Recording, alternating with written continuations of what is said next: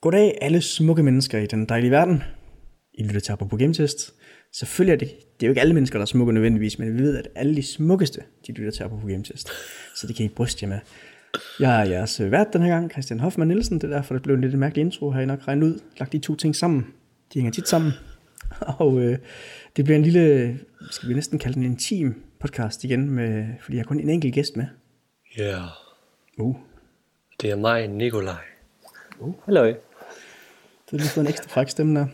Men det var fordi, du sagde intim. Jeg har lyttet til starten af alle de to andre podcasts, jeg har været med på, og jeg synes bare, jeg kommer akavet ind hver gang. Og jeg kan ikke finde ud af det. Jeg ved ikke, hvad fanden jeg skal sige.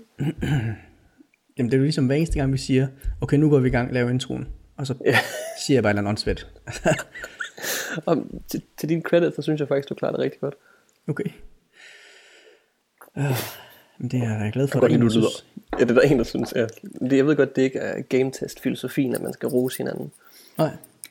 Det er mere sådan en hak hinanden ned. Men, der siger man noget, hvis der er noget galt, og hvis ikke der er noget galt, så finder man på noget. Så siger det. Lige præcis. Jeg er stadigvæk ny til det, jeg har ikke lært det. nej. Det skal du nok komme efter, tror jeg. Ja, det tror jeg også. Har du spillet noget spændende siden sidst? Fordi jeg ved, du har haft travlt. Ja, jamen det har ikke stoppet mig i hvert fald. Okay, godt. Hvad har jeg spillet? For det første så har jeg holdt lidt op med at spille Hearthstone. Det er sådan lige den store ting for mig, tror jeg. Det ved jeg ikke. Det har bare ikke rigtig funket for mig. Jeg er blevet mere frustreret end glad. Men så har jeg spillet Sleeping Dogs, hvis du kan huske det. Ja, det var den der sort of GTA-klon. Jeg ved ikke, om jeg har snakket om det før, at jeg spillede det. Det tror jeg ikke. Jeg fik huske, du har gjort det. Nej, det er GTA-klon, der foregår i Hongkong. Man er sådan en undercover politibetjent, der går undercover i triaderne for ligesom at...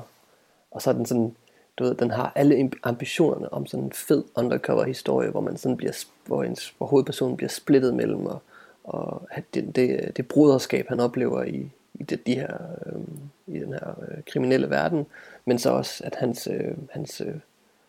hvad hedder sådan noget på dansk, det kan jeg sgu ikke huske, men sådan hans samvittighed, hans samvittighed, men også hans loyalitet for politiet og hans opgave, ikke? Og han så bliver splittet mellem de to ting, og spillet forsøger sådan at sætte det op, og det lykkedes bare ikke helt, fordi det bliver sådan lidt noget rod. Man slår så mange mennesker ihjel, og det er sådan, til sidst er det ikke muligt at tro på, at man stadigvæk er politibetjent. man får lidt bad standing i politiet, det er så det. Jamen det gør man så ikke rigtigt. Man får stadigvæk sådan, det eneste spillet sådan mechanic-wise går op i, det er, om man slår uskyldig ihjel, og så får man sådan en dårlig politimands score ud af det. Men det er sådan lidt, man mister troen på spillet, fordi det netop, det virker ikke så virkeligt lige pludselig. Og det er sådan lidt ærgerligt. Men ellers så er det pisse sjovt. Man kan kung fu en masse folk i hovedet og sådan noget. Så i det mindste så er det. Ja, der er der sådan et okay kampsystem for et open world spil. Ja, jeg synes det er okay. Det er sådan en fed blanding mellem at spille Batman og GTA på en eller anden måde. Ja. Altså på ingen måde lige så godt som Batman, og så samtidig på ingen måde lige så godt som GTA, men sådan et eller andet sted. Hvornår var det udkom? Kan det passe, det kom før GTA 5? Ja, det gjorde det. Og så var det egentlig sådan et okay bud fra en anden, der lavede et GTA-spil. Ja, det synes jeg. Det er Square Enix. Så vidt jeg husker. Jeg synes, det er solidt nok. Jeg synes bare, at historien er sådan lidt ærgerlig nogle gange. Men til gengæld så er missionerne virkelig fede. Altså, der er nogle fede gunfights, og nogle biljagterne er ikke sådan super interessante, men så er der sådan nogle jagtsystemer på fod, hvor man skal følge efter en dude, løbe efter ham. Hvor den har sådan et system med, at når man skal kravle over ting, så skal man sådan trykke X på det rigtige tidspunkt. Det virker ikke altid sådan super godt, men det ser fedt ud, når man gør det. Og der er en fed sådan indlevelse og dynamik i den måde, som tingene bevæger sig, og den måde, man bevæger sig rundt om uskyldige og sådan nogle ting. Sådan. Det er godt også designet, synes jeg. Det spil, der har sådan en sidemission, hvor man skal ud nogle steder, så hacke nogle security-kameraer. Jo, og det er faktisk sådan collectible-wise, så det er de sjovere spil at samle sådan collectibles i, synes jeg. Det snakkede vi om sidst, jeg var med også med Assassin's Creed. Men hvor jeg synes, det her det er egentlig meget sjovt. Man får også altid noget ud af at gøre det. Så direkte undervejs, du samler 5 af sådan nogle shrines, og så får du bonus HP, og så videre. Og du skal så samle sådan over 150 shrines, tror jeg nok, men sted. Nå, det er de shrines. Når du samler dem, så får du noget bonus. Jeg tror, det kom i 11 eller 12. Jeg købte det på tilbud til PS4 forleden. Sådan en deal med, hvad hedder det, DLC og sådan noget. Så Okay. Men så kom jeg lige i tanke om, i weekenden der spillede jeg det bedste spil, jeg har spillet i 2017. Ultimate Chicken Horse. Du er også fan. Kæft, det er godt. Er du sindssygt, det er godt. Mathias, han forstod ikke helt min entusiasme omkring det. Det er svin. Ikke han har spillet det, og så er jeg uenig, men han har bare ikke prøvet det. Og så var jeg bare sådan helt brændende over det. Holy crap, det er så godt. Det er helt vildt godt lavet. Det er helt godt mega sjovt. Det er et pissegodt koncept. Og det er, hvad skal man sige, det er uendeligt sjovt. Det er simpelthen, det er så simpelt. Og så bliver det så komplekst så hurtigt. Ja. Ja, det er super fan. Jeg spillede det med mine 2 mindre brødre i weekenden. Det er pisse sjovt. Altså kritikpunktet skulle så være, at man helst skal være 3 eller 4 for at det bliver rigtig godt. Ja, fordi min mindste bror og jeg, vi spillede det sådan bare os 2, og der var det ikke så sjovt. Nej. Men lige sådan, at vi var 3, så synes jeg, det var virkelig skægt. Jeg kan godt se, at det bliver virkelig sjovt 4, og så er jeg helt vild med, at PC-udgaven, der kan du bare plukke Xbox-controller til, og så kan du spille. Ja. Og så kan du spille split screen på en computer. Det synes jeg er genialt. Jeg har slet ikke noget negativt at sige, udover det der med som 2, at det kan være sådan lidt træt, men jeg synes bare, at der skal så lidt til, at spillet præsenterer sådan et skelet af en bane, og så hver bane er forskellig og har nogle forskellige elementer til det skelet, ikke? Men så skal man ligesom selv modificere forhindringerne og forhindre andre og gøre banen nemmere for dig selv. Og man kan sådan man ender med sådan latterlige baner, hvor du ikke kan starte, eller latterlige baner, hvor du ikke kan klare den, fordi der står 5 kanoner og en stav, der skyder hockeypucks efter dig, og sådan et eller andet. Altså, genialt spil, synes jeg. Det er virkelig. Ja, for det er en fed balance. Det der, man kæmper på samme bane, så man skal sådan prøve at gøre den sværere, men man skal ikke gøre den for svær for sig selv, vel? Lige præcis. Jeg er super fan. Og så nogle gange, hvis der er en, der er sådan håbløst bagefter, så prøver man bare på at fuck banen helt op, så de andre heller ikke er klar. Helt op. Ja.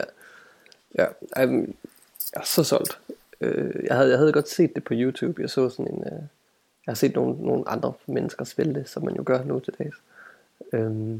Hvor jeg var sådan lidt, hurra. Så jeg var ret overrasket over, at jeg faktisk synes, det var så sjovt. Det er længe siden, jeg har spillet et spil og grint højlydt, mens jeg sidder og spillede det. Altså, og næsten hele tiden. Altså. Det eneste, der er med det, er, at det er et multiplayer-spil. Det skal være, når man har folk på besøg eller et eller andet. Eller man skal hjem til sin mor, eller sådan et eller andet, og man vil spille noget med sin familie. Ja. Det er mest det er til. Så det synes jeg var rigtig godt. Jeg havde hentet en masse af sådan nogle multiplayer-spil, fordi vi fik min lillebror på besøg her i weekenden. Ja. Han er 13. Okay. Så vi spillede en masse sådan Overcooked og Stickbolt og Gang Beasts. Og så også Ultimate Chicken Horse, hvor klart synes Ultimate Chicken Horse er det bedste. Så synes jeg Overcooked, har du prøvet det? Ja, det har jeg også prøvet. Det synes jeg også rigtig godt. Ja, det havde et rigtig fedt præmis. Det kunne min lillebror ikke så godt lide. No. Jeg synes det var stinkefedt præmis, men jeg kunne godt mærke, at det også ville blive lidt hurtigt, lidt irriterende, tror jeg. Men det der med, at noget af glæden i det er også det her med, at man skal prøve at optimere på den her proces, man laver. Eller man samarbejder om at få lavet det her mad, ikke? Ja. Og glæden ved det, sådan at revidere det. Fordi nogle gange så, det kørte bare hurtigt den her gang. Jeg prøver den lige igen, og så den her gang ændrer vi lige lidt på det her. Du får den her ting, du også skal lave, og så står jeg det herovre. Og så. Ja, der tror jeg ikke, min lillebror, han havde det samme fokus som mig. Han var mere ude i, han gik rundt med, der er sådan en ildslukker til, hvis nu man koger noget for meget på, eller noget, der brænder på, ikke? Så kan man slukke ting med ildslukkeren. Han løb egentlig mest bare rundt med ildslukkeren og sprøjtede alle vejen. Okay. Så, men det var fint. Og jeg synes også, stikbold var også ret sjovt. Det havde jeg heller ikke prøvet før. Hvad er det egentlig lavet nogle danskere, eller hvad? Ja, det tror jeg. Det foregår i hvert fald i Danmark. Og jeg er ret sikker på, at det er lavet nogle danskere. Jeg kan huske, at jeg slog det op i weekenden, men jeg har glemt det igen nu. Okay. Så godt forbereder jeg så. Ja. Jeg tror, man spiller jo. Ja. Sådan er det. Har du noget at spille noget? Altså, du har jo haft 14 dage siden jeg var med. Nå, jamen, altså det er jo skal måske bare snakke om, hvad jeg har spillet siden sidst, fordi at... Ja, det tænker jeg. Ja, jeg har spillet... Det har så spillet over en længere periode, men jeg tror ikke, jeg snakker om det før, men jeg har spillet Metal Gear Solid 5. Og jeg tror, jeg har Jeg har nogle missioner tilbage, som ikke er obligatoriske, eller ikke indeholder noget mission, eller historie hedder det. Og så tror jeg, har jeg måske kun én mission tilbage, hvor der er noget historie del i. Så jeg er forholdsvis langt efter den. Spiller du på Windows eller på Xbox? Jeg spiller på Xbox. Ja. Jeg ved godt, du er en Xbox-guy. Nej, jeg spiller også PC. Bare ikke lige det der. Jeg skulle til at sige, okay, så lad mig omformulere. Jeg ved godt, du er en Microsoft-guy. Okay, ja. Jeg har ikke nogen. Jeg har en iPad. Så jeg har noget Apple. Så. Ja, okay, bevares. Men du har ikke en PlayStation? Jo, du har vel også en PlayStation? Jeg har også. Ja. Og der kunne jeg også godt have taget, taget Metal Gear 5, hvis det var. Ja, det tror jeg ville gøre. Bare sådan for at være traditionalist, tror jeg. Altså, det er originalt udkommet til PlayStation. Ja, jeg tror, du kan købe hele serien på PlayStation.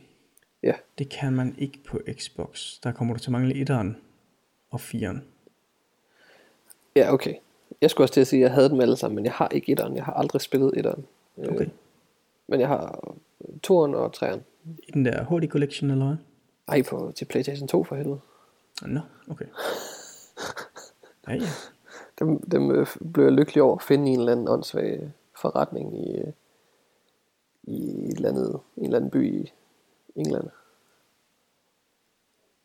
Ja. Jeg havde dem i gamle dage til PS2, men jeg tror faktisk, jeg havde lånt dem af en kammerat. Men så blev jeg glad, da jeg så fandt dem til ikke så mange penge. Ja. I nogle fine udgaver, brugt selvfølgelig. Det fandt jeg i England. Jeg kan sgu ikke huske, hvad den by den hed nu. Men det er jo også ligegyldigt. De havde Metal Gear, det var alt, du havde brug for. Det var alt det, jeg havde brug for. Det var nice. 203'erne synes jeg er virkelig gode. Specielt 3'eren, der er Snake Eater, ikke det der hed. Det var ret vildt med. Ja, det er også en af mine favoritter. Ja, men hvad synes du så om Metal Gear 5?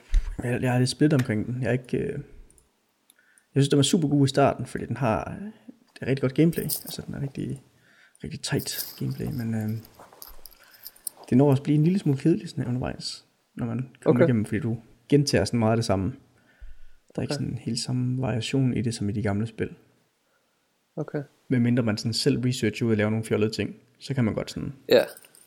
Jeg har en kammerat, der var helt vild med hele det der rekrutteringsaspekt, hvor man sådan kan kidnappe folk og få dem på dit hold. Ja. Er det ikke rigtigt forstået? Jo, det kan man nemlig. Men ja, historien er desværre ikke så velfortalt i det. Det er lidt ærgerligt. Har du spillet det multiplayer? Ikke endnu. Fordi det ser pisse sjovt ud, hvis jeg nu er ærlig, hvis jeg undskylder mit franske. De klip, jeg har set på nettet, der ser det kanon sjovt ud. Ja. Jeg havde bare heller aldrig rigtig forestillet mig det, men det er bare sådan, det er lidt ligesom det der Assassin's Creed multiplayer noget. Man forestiller sig ikke, at det er muligt, og så når det er der, så er det bare pissegodt. Ja. Og det er også lidt den følelse. Nu har jeg jo så heller ikke prøvet det bevares, men det ser virkelig godt ud, synes jeg. Ja, det ser ud som der er sådan en stor variation i våben og gadgets, man kan bruge i multiplayer-delen. Ja, og det giver også mening, altså det ser bare så sjovt ud, fordi det er jo altid sjovt, det der med, at man gemmer sig i en kasse i Metal Gear, og det virker, ja. Eller at men at så man kan gøre det mod hinanden online, det synes jeg også bare virker hilarious. Ja, det kan bare ofte virker. Det er nok ikke så tit vel, men kæft det er sjovt. Bare jeg tænker på det lige nu, så kommer jeg til at grine. Okay. Jamen, jeg har planer om at spille multiplayer, og så også den anden, der er jo den der Forward Operation Base, du kan lave i spillet, hvis du spiller singleplayer, som du så kan få invaderet andre spillere, eller invadere andre spilleres udgave af den. Okay. Og stjæle deres ressourcer. Ja, det virker som et virkelig undervurderet spil. Bare det du fortæller mig, det der er mulighederne i det, prøv at forestille dig det. Altså det synes jeg kraftedeme med et rigtigt spil. Ja. Ikke undskyld mit sprog. Jeg glæder mig også til at prøve kræfter med den del, men men ja, jeg har bare sådan lidt problemer med strukturen af spillet sådan generelt, og så også af historien, ikke sådan, ja, spil god. Det er faktisk lidt lavt over, fordi jeg kan bedst lide de spil i serien, hvor historien den er forholdsvis velsammensat. Altså 1'eren og 3'eren er min yndlings. Ja. Jeg synes også, at historien generelt i de spil er lidt forvirrende, men ikke dårlig. Ja, bare sådan lidt all over the place-agtig. 3'eren er sådan forholdsvis nem at følge af dem. Og det skyldes lidt, at han sådan ikke prøver at binde så meget andet op på den. Ja. Der er selvfølgelig nogle elementer fra de senere, som ligesom går en lille smule ind i dem. Men... Det er rigtigt, den er mest bare lidt åndssvag i 3'eren. Så lige pludselig så knaller han hende der. Eva? Ja, by the campfire et eller andet sted. Og bare, ja, det er bare sådan lidt super underligt. Ja, Hvis fordi man ikke, på det tidspunkt, der så man ikke så meget af den slags ting i spil. Det var sådan, lige pludselig blev det til en film på en eller anden måde, ikke? Ja. Hvor vi sådan får sådan en dybdegående ting om figurerne på sådan en anderledes måde, end vi ellers gør i spilverdenen. Men det har Hideo Kojima ofte gjort, synes jeg. Så bliver man ikke konfronteret med Snakes behov. Det er ikke bare mad, han lige skal have tilfredsstillet derude i junglen. Så du kan sige det. Det var ikke det, jeg prøvede at sige. Nå, okay. men fair enough. I'll take it. Du ved godt, du forstår godt, hvad jeg mener med, at det bliver sådan lidt noget, en blanding af det filmiske og det videospilske. Ja. Jamen, der er også flere elementer i den, der sådan minder meget om en James Bond film. Altså med den der intro, den har, og så også sådan en spy-film i det hele taget fra sådan 70-80'erne. Ja. Men han lader sig også inspirere rigtig meget af film, ikke? Fordi han elsker dem. Ja. Så. Det burde vi lave et eller andet playthrough, et eller andet af Snake Eater. Det er et sindssygt godt spil. Det er helt vildt, ja. Også hvor vi ikke klipper noget af filmene ud. Så bliver den første video sådan cirka 5 timer lang, og vi får lov til at spille en halv time eller et eller andet. Altså så skal du prøve 4'eren. Jamen, jeg har hørt godt, den er endnu værre. Den er meget værre. 3'eren, det er jo faktisk en af dem, hvor der sådan er... Okay, hvis man lige ser bort fra 5'eren. 3'eren, det er en af dem, der er sådan mere behersket med de der cutscenes. Jeg tror, jeg har nævnt det før, men den her 5'er, det er så sidste led i en gennemspilning. Jeg har lavet min lillebror af alle spillene, faktisk. Altså alle hovedspillene. Som du laver med din lillebror? Ja, så vi har spillet de 2 gamle igennem først, altså dem før Solid, ikke? Ja. Og så spiller alle Solid-spillene igennem, og så er det jo så selvfølgelig den sidste, vi er nået til nu. Okay. Så sidder I sammen og spiller den med noget? Ja. Eller teknisk set, der er det egentlig ham, der sidder og spiller det. Så okay. Ved siden af. Okay. Så det var en hyggelig oplevelse. Og, hvor gammel er din lillebror, hvis jeg må spørge? Jamen, han er 21. Okay. Og han er ikke, hvis ikke du havde hjulpet ham med at stifte bekendtskab til Metal Gear, så ville han ikke selv have fundet dem? Jamen, det er faktisk lidt en sjov historie, men nej, nok ikke. Men det er fordi, da jeg boede hjemme stadigvæk for lang tid siden. Det var lang tid siden, det er mange år siden. Det behøver vi ikke snakke om. Hvor lang tid siden det er, eller hvad? Så kommer vi ind på, hvor gammel du er. Sådan noget. Det er en trade secret. Ja, lige præcis. Ej, men da jeg boede hjemme stadigvæk, der spillede jeg Metal Gear Solid 3, tror jeg.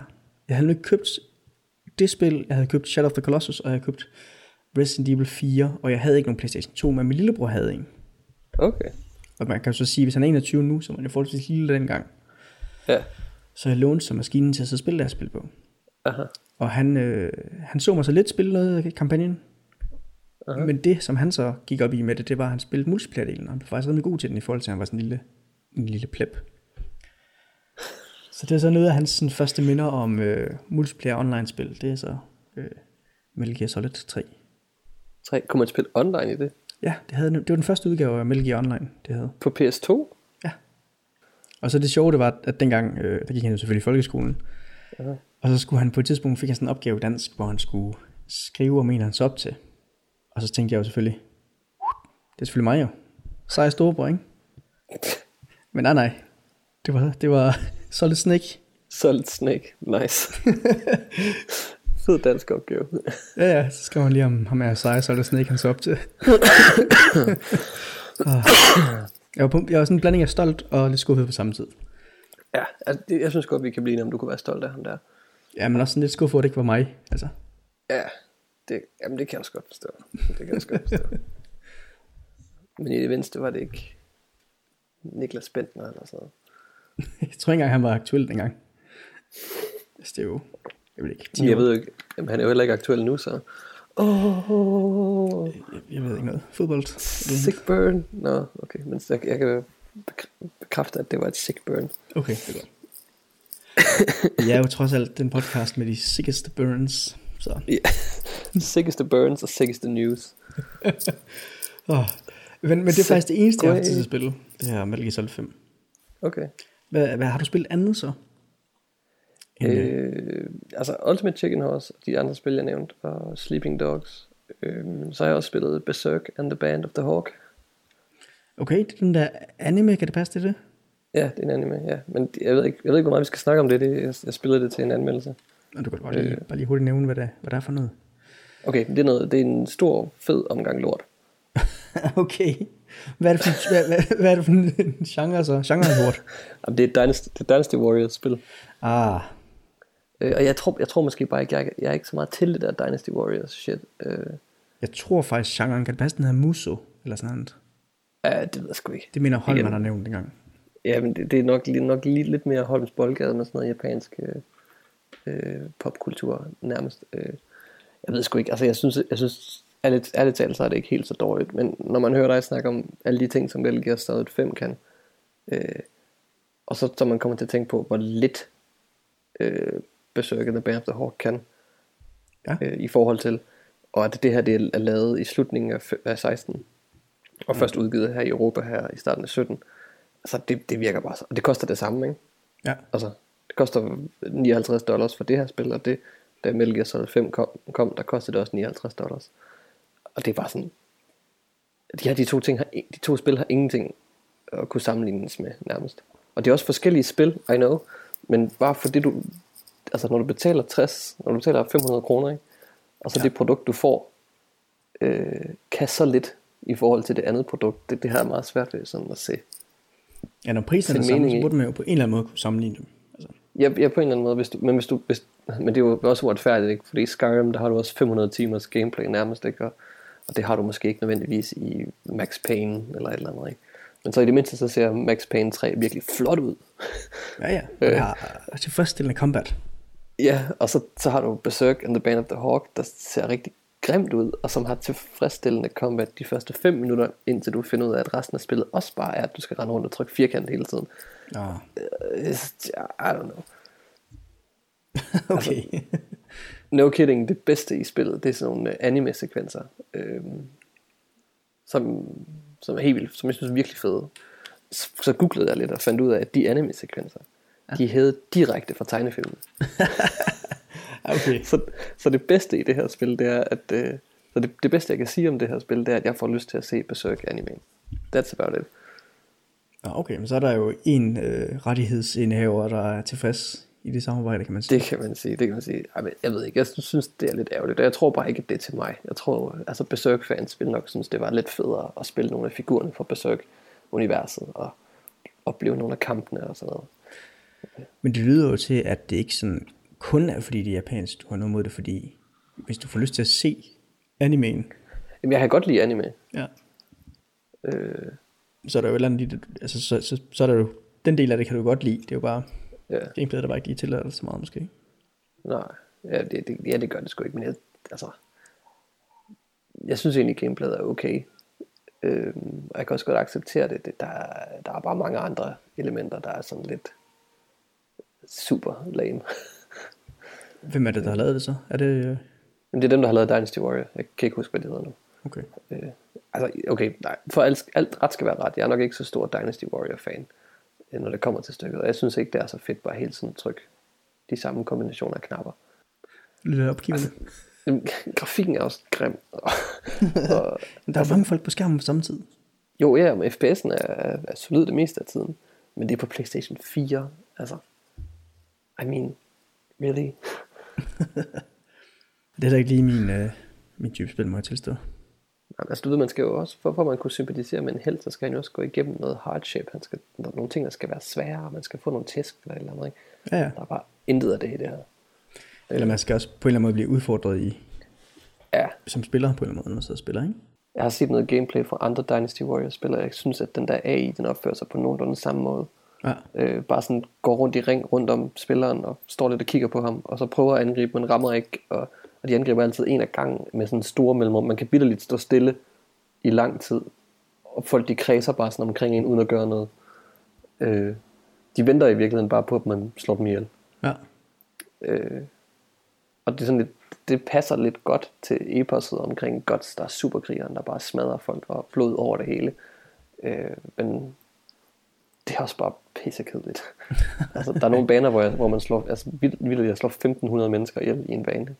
Jeg har lidt mit PCK over det. Jeg synes, det er lidt frustrerende spil. Jeg føler mig lidt snydt. Altså, jeg vil sige, hvis jeg havde betalt 500 kroner for det, så ville jeg bede mine penge tilbage. Ja, okay.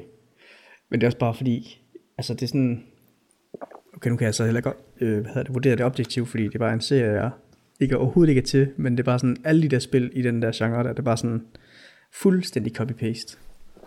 Ja, det er det. Altså endnu mere end den beskyldning, som shooters får. Så er det bare 100% det samme med andre. I det mindste så er det samme firma, der gør det, ikke? Så det er ikke sådan... Ja.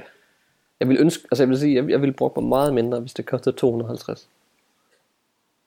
Det vil jeg sige. Ja, men nu får du jo også de her sweet anime-sekvenser ind i hele, jo. Som de bare har hugget fra tv-serien. Ja. Og så skal du næsten se de cutscenes, der er, som ikke er det der anime noget. Det er næsten til grin, uden at sige for meget. Jamen er de så også tegnet, ligesom animeen, eller er det vil du ikke bare se det på lørdag i stedet? jo, okay. Det glæder jeg vil næsten ikke engang spoil det. Det glæder mig lidt til at se så. Ja. Skal vi hoppe over og snakke om nyheder så, før du brød helt sammen? Ja, jeg tror også mit rage meter bliver fyldt. Jeg ved ikke om du har egentlig det er ikke en nyhed vi har bragt op før, men om du har hørt noget om den her der har været sådan en stor effort med ligesom at bevare de her gamle spil, fordi det er en del af spilhistorien og så videre. Og så har der været et forsøg på at bevare de her PAL-udgaver af SNES-spil, altså Super Nintendo-spillene. Som så, fordi PAL-udgaverne det selvfølgelig er i Europa, så er der jo så en tysk samler, tror jeg det var, der havde rigtig mange af de her spil. Men ham der gerne vil arkivere dem og gemme dem til eftertiden, han var i USA, så han har sendt helt mange spil over til ham her, amerikaneren. Jeg ved ikke, om du har hørt noget om den nyhed før? Nej, det har jeg ikke. Altså, er det fordi, sådan skal opmagasineres et sted, hvor de ikke sådan tager skade? Jeg tror egentlig, det drejer sig om, at han vil sådan lave en dump af dem, altså ligesom lægge dem over på computeren. Okay. Okay. Jeg troede egentlig, at alle SNES og NES-spil egentlig lå allerede som ROMs på nettet. Ja, det troede jeg egentlig også. Men det kan jo være, at der er nogen, der ikke ligger der endnu. Det kan jo godt være, at det, sådan det drejer sig om forskellige udgaver, ikke? Fordi nu er det jo PAL-udgaven, der snakker om her. Så det kan godt være, at de har lavet en kopi af alle NTSC, eller hvad de så hedder, over i USA. Ja. Og der skulle vi have Mathias ind. Han er ekspert på alt det der med gamle lortespil. Gamle spil. Som han også selv kalder dem. Men det der var oprindeligt med nyheden her, som var i starten af i år, eller så var det slutningen af sidste år, det var den her, ham er tyske samler her, han havde lavet en stor pakke for over $10,000 værdi af spil. Han så sendte det til her for ligesom at blive kopieret. Jeg kan næsten mærke, hvor det er på vej hen. Ja, og så blev den væk i posten desværre. Gjorde den det? Surprise! Så man kunne så se på det her track and trace nummer, at den var sendt fra Frankfurt, så den kom over til USA, og så er den bare blevet væk med det samme derovre. Og så ham her, der skulle modtage pakken, han fik så bare sådan et stykke i revet pap, og så et brev fra der postvæsen om, at de desværre var kommet til at miste hans pakke. Ej. Så det var lidt noget rigtig lort. Så han opsatte sådan en Patreon, og så bad han til folk om at hjælpe ham med at få nogle penge ind, så han kunne selvfølgelig skaffe ham der hans spil tilbage igen. Altså ikke de samme spil, men nogle andre udgaver af de samme spil. Ja. Men nu fordi den fik sådan forholdsvis meget mediebevågenhed, den her sag, så er der åbenbart en manager ved det der USPS, United States Postal Service, der så åbenbart tog hånd om sagen, og så fandt de rent faktisk pakken her, åbenbart endte i et eller andet postsystem for forsvundne pakker. Så jeg havde for øjnene en rigtig dårlig nyhed, men nu vender du den lige. Ja, og så blev det faktisk fundet frem dem her. Og de er så kommet frem til ham dyven, og han har verificeret, at alle spillene stadig er der. Kæft, hvor fedt. Ja. Så har folk så fået deres penge tilbage på den Patreon? Eller? Jamen det er nemlig det, så har han har så refunderet folks penge, og så ændrer han så formålet med Patreon til bare at støtte det her preservationsprojekt i det hele taget. Hold da kæft. Det er ikke en god historie. Jamen det var godt. Det gik bare lang tid, hvor den bare så ud til bare at være, væk. Altså når han bare får sådan et stykke pap, ikke, og så får at vide, at din pakke er blevet væk, så var sådan, what? Ja, det var en positiv nyhed alligevel. Så det var heldigvis ikke blevet stjålet, som folk de regnede med til at starte med. Ej, det var også det første, jeg tænkte på. Ja. Det hører man desværre lidt ofte om, de der skide pakker, der lige bliver væk. Nu når du snakker om det med spilpreservation, Så synes jeg også, at Microsoft er også i gang med at gøre noget lignende, som du nok godt ved. De laver det her, der hedder Xbox Game Pass. Kan du huske, hvilken måned det skulle komme? Ja, men de vidste ikke, har de nævnt en måned nu? Har de ikke bare sagt spring? Det kan også være det. Jeg tror, enten det spring, eller så skal det komme samtidig med Scorpio. Nej, jeg tror det er før det. Det er før det, ja. Jeg synes det er spring, men man kan jo sige spring, ikke? Hvis nu det er, vi har 4 sæsoner, ja. Så er den også ved at være om, ikke? Rigtigt. Nej, spring, den er lige startet. Det er marts. Nå, for helvede. Hvornår er det så winter, den kører fra? Er det december, den starter, siger du? Ja, det tror jeg. December, januar, februar, det er det, man plejer at sige. Det er vinter. Jeg troede, det var... Jamen, så lærte du også noget, Hop. Det kan jeg godt lide. Ja. Jamen, i hvert fald, Xbox Game Pass. Nå, ja. Jeg ved ikke, hvornår det er. Det er også lige hvad hedder det? Det er for... Lige nu, der er i hvert fald offentliggjort for dollars, ikke? Der er det $10 om måneden, og så får man adgang til over 100 Xbox One og Xbox 360 spil. Og så er det sådan et system, hvor nogle spil vil cykle ud, og så andre spil vil cykle ind afhængig af måneden. Det er ikke et koncept, jeg er særlig stor fan af. But still. Og det er en andet koncept, jeg heller ikke er stor fan af. Det er ud over Xbox Gold medlemskabet.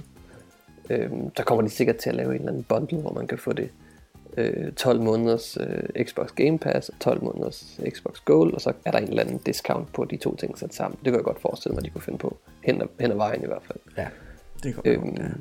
Og nu er jeg et sted i mit liv, hvor jeg tror ikke, jeg vil have råd til, eller jeg vil i hvert fald ikke synes, det var pengene værd at bruge $10 om måneden på at få adgang til alle de her spil, for jeg tror simpelthen ikke, jeg ville kunne få det brugt. Nej. Men altså, så kan man så sige omvendt 10 år hen, ikke? Og min dreng, han er 10 år gammel. 11 år gammel vil han jo så være om 10 år. Men der vil der måske være mere relevant at have sådan et koncept. Så det vil jeg godt kunne forestille mig, hvor at, vi så bare kunne tage for os, ikke? Altså så kunne vi spille lige, hvad vi havde lyst til. Ja. Selvfølgelig ud af de her 100 spil, der er tilgængelige. Men stadigvæk. Det lyder, altså du siger det der med, de sagter spillene ud. Ja. Men det lyder ikke helt som om, at det nødvendigvis foregår på den måde. Altså fordi de siger, de vil, altså det de siger, at de vil tilføje spil over tid. Og så nogle gange vil de også tage nogen væk. Ja, ja. Så det er rigtigt. Så biblioteket kommer nok i det hele taget til at vokse. Ja. Ja. Men og så står der sådan noget underligt noget i den. Ja, der står noget underligt i den der pressebesked med, at de, hvad fanden var det nu? At de ville... fuck, jeg havde lige troet, så glemte jeg det. Satans. Men jeg kan lige tilføje det der med, at du siger, at det kommer til at køre ved siden af Xbox Live Gold. Ja. Det er selvfølgelig rigtigt nok. Men de har så sagt, at den her service kommer så ikke til at kræve, at man har Xbox Live Gold. Det gør den ikke, nej. Men hvis man havde adgang til alle de her spil, og der kommer til at være Halo og alle mulige gamle ting, så vil man vel også have Xbox Live Gold for at spille det. Ja, det vil man nok som regel, ja. Ja. Jeg ved ikke, hvor mange der egentlig findes derude, der ikke har de der Xbox Gold eller PlayStation Plus. Nej, altså, en af de grunde til at skifte til PlayStation i sin tid, det var også fordi, man ikke skulle betale for at spille online. Fordi, ja, det var en af de ting, jeg gjorde. Men det kan jo så være lige vidt nu, for nu skal man. Ja. Så, men jeg var ikke så stor fan af det. Jeg betalte for Xbox Gold i 4 år eller sådan et eller andet. Ja. Jeg brugte det også flittigt. I hvert fald de første par år. Jeg synes det er fedt, at det her initiativ med ligesom at bibeholde gamle Xbox 360 spil, og man så kan spille dem på sin Xbox One. Og jeg synes også det er fint, og jeg synes også prisen lyder okay. Det er jo den samme som det vil koste at have Netflix. Det er også de der 79 kroner om måneden for basis for det basispakken af Netflix. Og hertil, det er jo så det samme, ikke? Du får så adgang til 100 forskellige spil.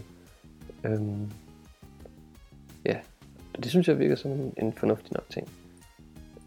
Ja, jeg tror det er ikke lige så oplagt for mig. Måske nok heller ikke for dig, det ved jeg ikke. Men fordi jeg har forholdsvis mange spil i forvejen. Ja. Men hvis man købte en konsol nu, eller for et halvt år siden, og så ikke har så stort et bibliotek, altså, det er nok det der mest oplagt at bruge den her service, ikke? Ja, eller hvis man køber en Xbox One til sin 13-årige søn eller et eller andet, og man så ikke ved, hvilke spil de skal have, så kan man de første 6 måneder få det her, ikke? Hvor drengen så har adgang til alle spil. Og så kan man sige, det er sådan lidt en fast udgift af de her $10, og så siger man, så har han lige de spil, han skal bruge. Ja, så behøver jeg ikke rende ud og købe spil til ham, fordi lige præcis. altså, det er jo nok ikke helt nye spil, der er udkommet, men Nej, sådan, det er hvis det man sammenligner med at købe et spil, ikke, så er det måske, jeg ved ikke, $30-40, hvis det er det ældre spil, og så. Det er faktisk en lidt spændende ting, du siger der, ikke? Fordi det er egentlig noget, der er designet til folk som os, ikke? Sådan at vi kan gå lidt i mindebogen og være sådan lidt nostalgiske om gamle spil, og så betale 170 kroner ekstra om måneden for at få lov til at spille Halo 3 igen. Sådan lignende, ikke? Men der er også Halo 5 med lige på vej. Altså, Ja, det er der også. Det er ikke kun de helt gamle. Nej, selvfølgelig. Men det er sådan lidt... Kan du godt se, hvad jeg mener, ikke? At det er sådan lidt nostalgisk, sådan lidt, de lidt tidlige sådan gamle ting, og nogle Xbox 360-spil og nogle klassikere og sådan noget. Jo. Problemet med det er, at vi er lige pludselig et sted, hvor vi ikke rigtig har tid til det. I hvert fald. Det er det, vi begge to siger lige nu, at vi ikke har så meget tid til at sidde og spille så mange gamle spil, for at det kunne være det værd. Okay. Altså man kan jo sige, at Sony har lavet nogenlunde samme initiativ med det der PlayStation Now, som det hedder, ikke? Var det ikke det, der var ved at gå over til ud? Det du hentyder til, det er fordi, de har fjernet, at man kan bruge det på mange forskellige platforme. Ja. Så det kommer kun til at være på PlayStation 4 og PC fremadrettet. Forskellen mellem Microsofts initiativ her og Sonys, udover Sony også, jeg tror de er oppe på 300 spil og sådan noget med deres.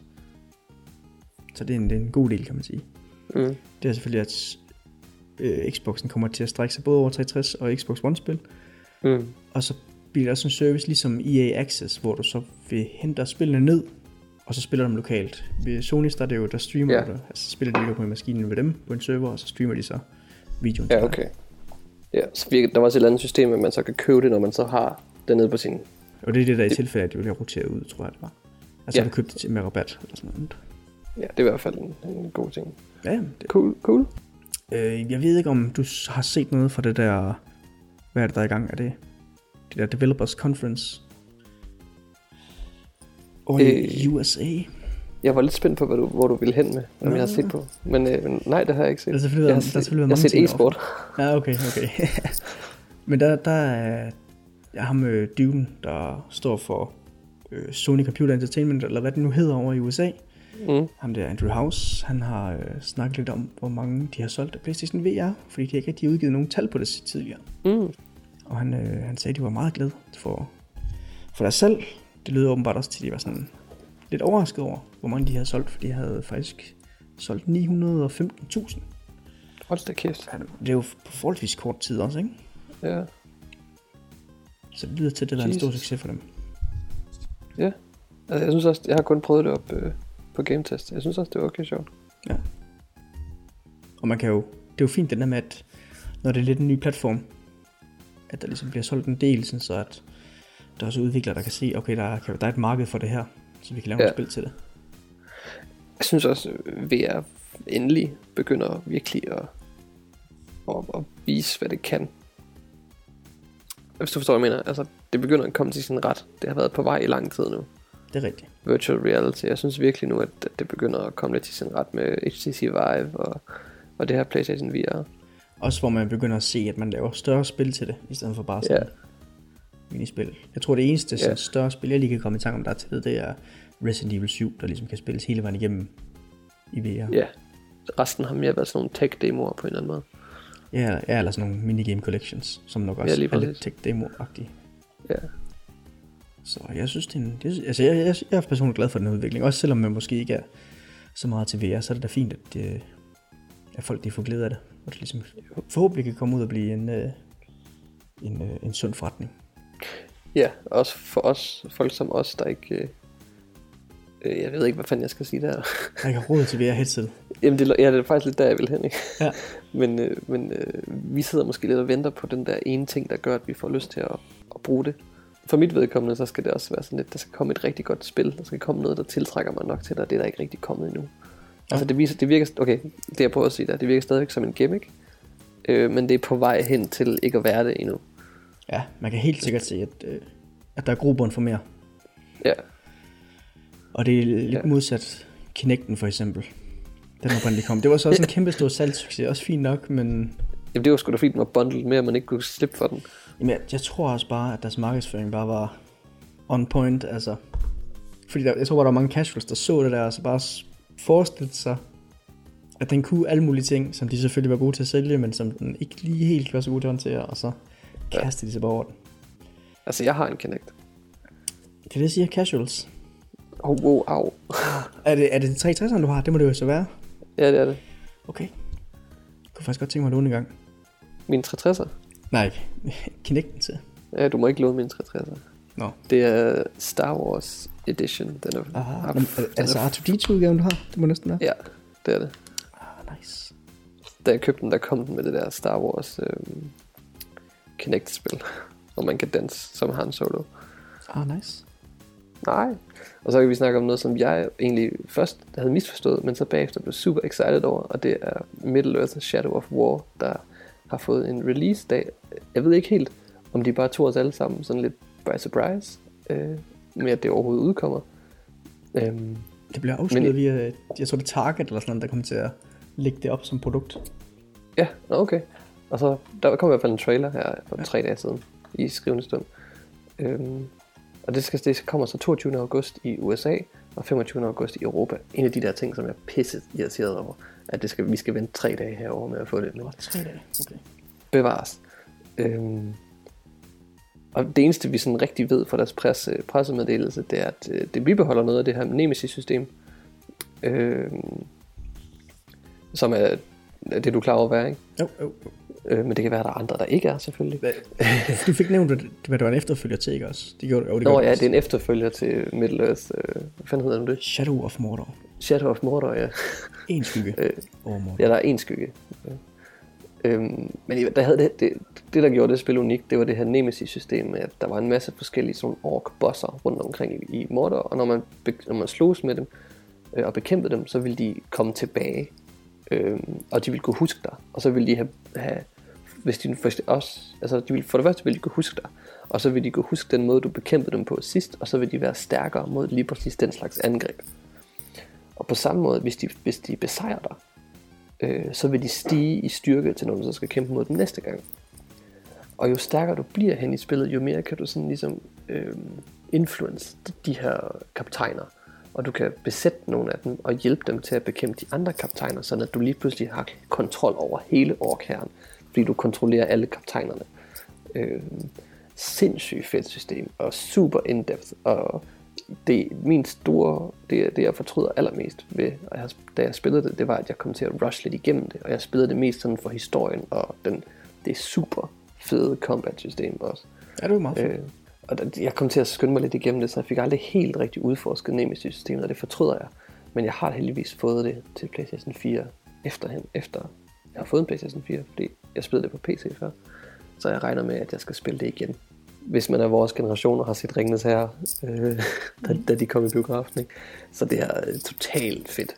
Altså, du render bare rundt og har store sværd fra universet og bekæmper orker og alt muligt nonsens fra universet. Det er sindssygt fedt. Man får sådan en eller anden form for Ring of Power.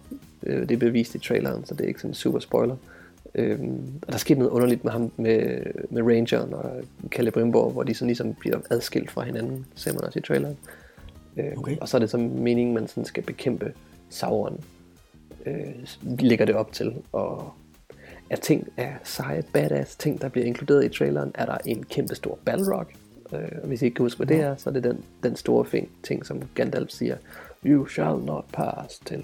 Så er der en Balrog, men så er der også Nazguls og deres goddamn drager er med også. Og der var også et klip af Minas Morgul, som er den gamle Gondor-by, som nu er en del af Mordor, som er der, hvor Nazguls hører til nu. Så spillet ligger virkelig op til noget epic bullshit, synes jeg. Okay. Altså det ser... Min nerdboner er all the way up in the rise, så... Jeg ved, man kan dominate de der drager så. Jesus, man, hvis man... det ved jeg ikke, hvis man får lov til at slås med en Nazgul, så er jeg down with the sickness. Ja. Wow, det var forfærdeligt. Det jeg fortryder, jeg sagde det der. Det var en disturbed reference, det kan jeg ikke. Det kan jeg ikke stå ved. Okay. På forestil, hvis de laver et Nemesis-system i det nye, hvor det så er sådan en blanding af forskellige racer, så siger det måske, der er et lille hierarki herover orker, men de overordnet set ligger under den her anden race, som så også har deres eget system, ikke? Sådan så de ligesom har en trekant under, som støder til den anden trekant, men som ligger under. Måske. Det kunne være fedt, hvis de sådan leger med det. Altså det eneste vi ved, det er, at de inkluderer et udviklet Nemesis-system. Ja. Så. Men altså, det er jo ikke, du skal ikke lægge skjul på, at det er sådan alment anerkendt, som for, altså Shadow of Mordor er alment anerkendt for at være super fedt på baggrund af det der Nemesis-system. Altså, det er det, der får den største ros for. Ja. Fordi det er så nytænkende, det er så anderledes fra andre spil, da det udkom. Og det er så mærkeligt, der er ikke rigtig andre, der har stjålet det endnu. Nej, det er også nogen, der... Det læste jeg også, der var nogen, der skrev. De forstår ikke, hvorfor der ikke er nogen, der har taget det, fordi det er sindssygt svedigt. Men det er så fedt, at udvikleren kommer tilbage igen, og så selv lige siger, nu udvikler vi sgu videre på det her. Ja, det synes jeg også er fedt. Ja. Apropos andre fremmede racer, som måske skal slås ihjel, så jeg ved ikke, om du har hørt, der kommer et nyt spil i James Camerons Avatar-univers. Jo, det så jeg godt. Okay, det er Ubisoft, der har landet en deal, og det er udvikler, der hedder Massive, der er, jeg tror, det er en svensk udvikler, egentlig. Massive? Hvad har de ellers så? De har lavet The Division. Okay, jeg synes nok, jeg havde... De har lavet World of Conflict også, før de blev købt af Ubisoft. Okay. Fremragende RTS. Okay. Men de bruger så den her samme game engine, som de også har til The Division. Okay. Og så er det Massive, der står for projektet, men de har så også noget samarbejde med nogle af de andre interne studier ved Ubisoft. Okay. Nå, er du excited over det? En Avatar? Faktisk en lille smule. Altså det andet spil udkom, og ikke sådan noget specielt. Ja, lad os bare glemme det. Halvdårligt. Men altså det er en god udvikler, som måske kan lave noget spændende med det. Ja. Altså det er ikke sådan, så jeg er helt op at køre eller noget, men jeg tænker bare, at det er en god udvikler, der laver et spil, så er jeg automatisk lidt op at køre, så det er lidt lige meget, om det er Avatar eller ej. Ja, det har jeg hørt. Ja, jeg vil se det, før jeg tror det. Altså, Avatar tog hele verden med storm, da den film kom. Med det flotte 3D ned, og så har vi ikke hørt en skid fra det siden da. Og det snakker om sådan, ja, vi laver 4-5 ekstra film eller sådan. Ja. Det går de så snart i gang med. Ja, men det snakker de om, da den udkom, ikke? Jeg har lige en tilsvarende, eller en tilstødende nyhed til den her, fordi ja, selvfølgelig. At den her annoncering har så også bragt lidt nervøsitet omkring The Divisions fanbase. Fordi og om Division bliver scrapped? Ja, om hvordan deres understøttelse af den så kommer til at fortsætte fremadrettet, fordi de har jo, jeg ved ikke om det er næst sidste DLC, de lige har på trapperne til det, eller om det er den sidste. Okay. Og folk håber vist på, at de vil fortsætte med det, eller med at understøtte efter det. Ja. Og så siger de så også i den her, til spørgsmål omkring det, at det kun, eller de har et internt team, der arbejder på det her nye Avatar-projekt, som skal løbe sideløbende med deres Division-arbejde, og de hyrer også nye folk til at arbejde på det nye projekt. Okay. Så ja, for dem, der stadig spiller Division, så kan vi da håbe, at de stadig kommer til at fortsætte med at lave events, eller whatever der nu er i det spil. Så de er glade. Jeg ved ikke, om det er events, eller hvad det er. Eller DLC. Jeg kan faktisk heller ikke, jeg ved, min lillebror spiller det ret meget. Ja. Og jeg kan faktisk ikke helt huske, hvad fanden det er. Det er sådan noget, der minder om raids, men det er det ikke. Nej. Jeg tror, events er nok den tætteste, man kommer på, hvad det er for nogle... Men der skal vi passe på, at vi ikke kommer ud i noget territorium, hvor vi ikke ved, hvad vi snakker om i virkeligheden. Der er vi ofte, kan jeg love dig. Jeg kan fortælle, at det eneste, jeg sådan har fornemmelse af, det er, at jeg kan huske, at der var nogen, der havde håbet på, at der kom raids til Division, og det gjorde der. Det tror jeg aldrig rigtigt, der er kommet. Okay. Men de har vist haft forskellige fokus på blandt PvP og sådan noget, tror jeg. Men når vi nu snakker om sådan noget online multiplayer shit, ikke? Ja. Så kommer der det er lige annonceret for 3 dage siden, der kommer en ny expansion til Hearthstone. Vi vidste godt, der ville komme en ny expansion, men nu har vi fået information. Det officielle navn kommer til at være Journey to Un'Goro, og for dem, der ikke ved det, så er Un'Goro endnu et område i World of Warcraft. Det er sådan et krater fyldt med dinosaurer og lignende ting. Ja. Og det er et ret kendt sted, og et ret kendt raid og område i Warcraft-universet, og der er mange. Jeg snakker med et par kammerater, der spiller meget Warcraft, som er ret excited over det. Jeg synes, det er et godt valg til en expansion. Hvor Gadgetzan måske, det som er den Mean Streets of Gadgetzan, som er den seneste expansion, måske var sådan lidt kedelig, og Karazhan før det var virkelig fedt. Så er vi nu igen i territoriet af virkelig fede expansions. I den nuværende trailer, der viser det Elise Starseeker igen, som bevæger sig ind i Un'Goro-krateret med nogle Junior Explorers. Det er lidt uvist, om vi får et nyt Elise Starseeker-kort. For dem, der ikke ved det, så Elise Starseeker er også med i den expansion, der hedder League of Explorers, som roterer ud af standard lige så snart den her Journey to Un'Goro ankommer. Ja, og hvornår ankommer den så? Det ved vi ikke rigtigt. Det eneste vi ved, det er, at jeg tror det var den 17. marts, der vil de vise resten af kortene. Hver gang der kommer en ny expansion, så bliver jeg en lille smule tændt igen. Jeg synes altid det er fedt sådan at se metaen starte forfra, og se hvad for nogle decks folk kan bygge. Ja. Så bliver jeg altid frustreret over, at for at skulle kunne være med i det, så skal man altid betale en masse penge for at få en masse kort. Men det er jo sådan kortspil virker. Anyway, lyn gennemgang af det. Der kommer til at være en ny elemental korttype, hvor før der var der pirates og murlocs og dragons, eller de er der også selvfølgelig stadigvæk. Så bliver der bare tilføjet en elemental også, og som så får nogle modifikationer, man kan ligesom buffe sine elementals ting.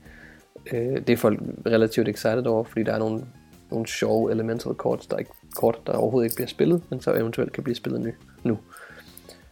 Men den mere spændende ting, synes jeg, det er, at der kommer en ny legendary til hver klasse, og det hedder et quest-kort, simpelthen.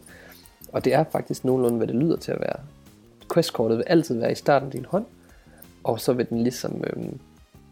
koster den 1 mana, og så spiller man den, og så er den der, hvor man normalt ser secrets, men så kan begge spillere se den nu, i stedet for. Med en secret kan det kun dig, der kan se, hvad den er.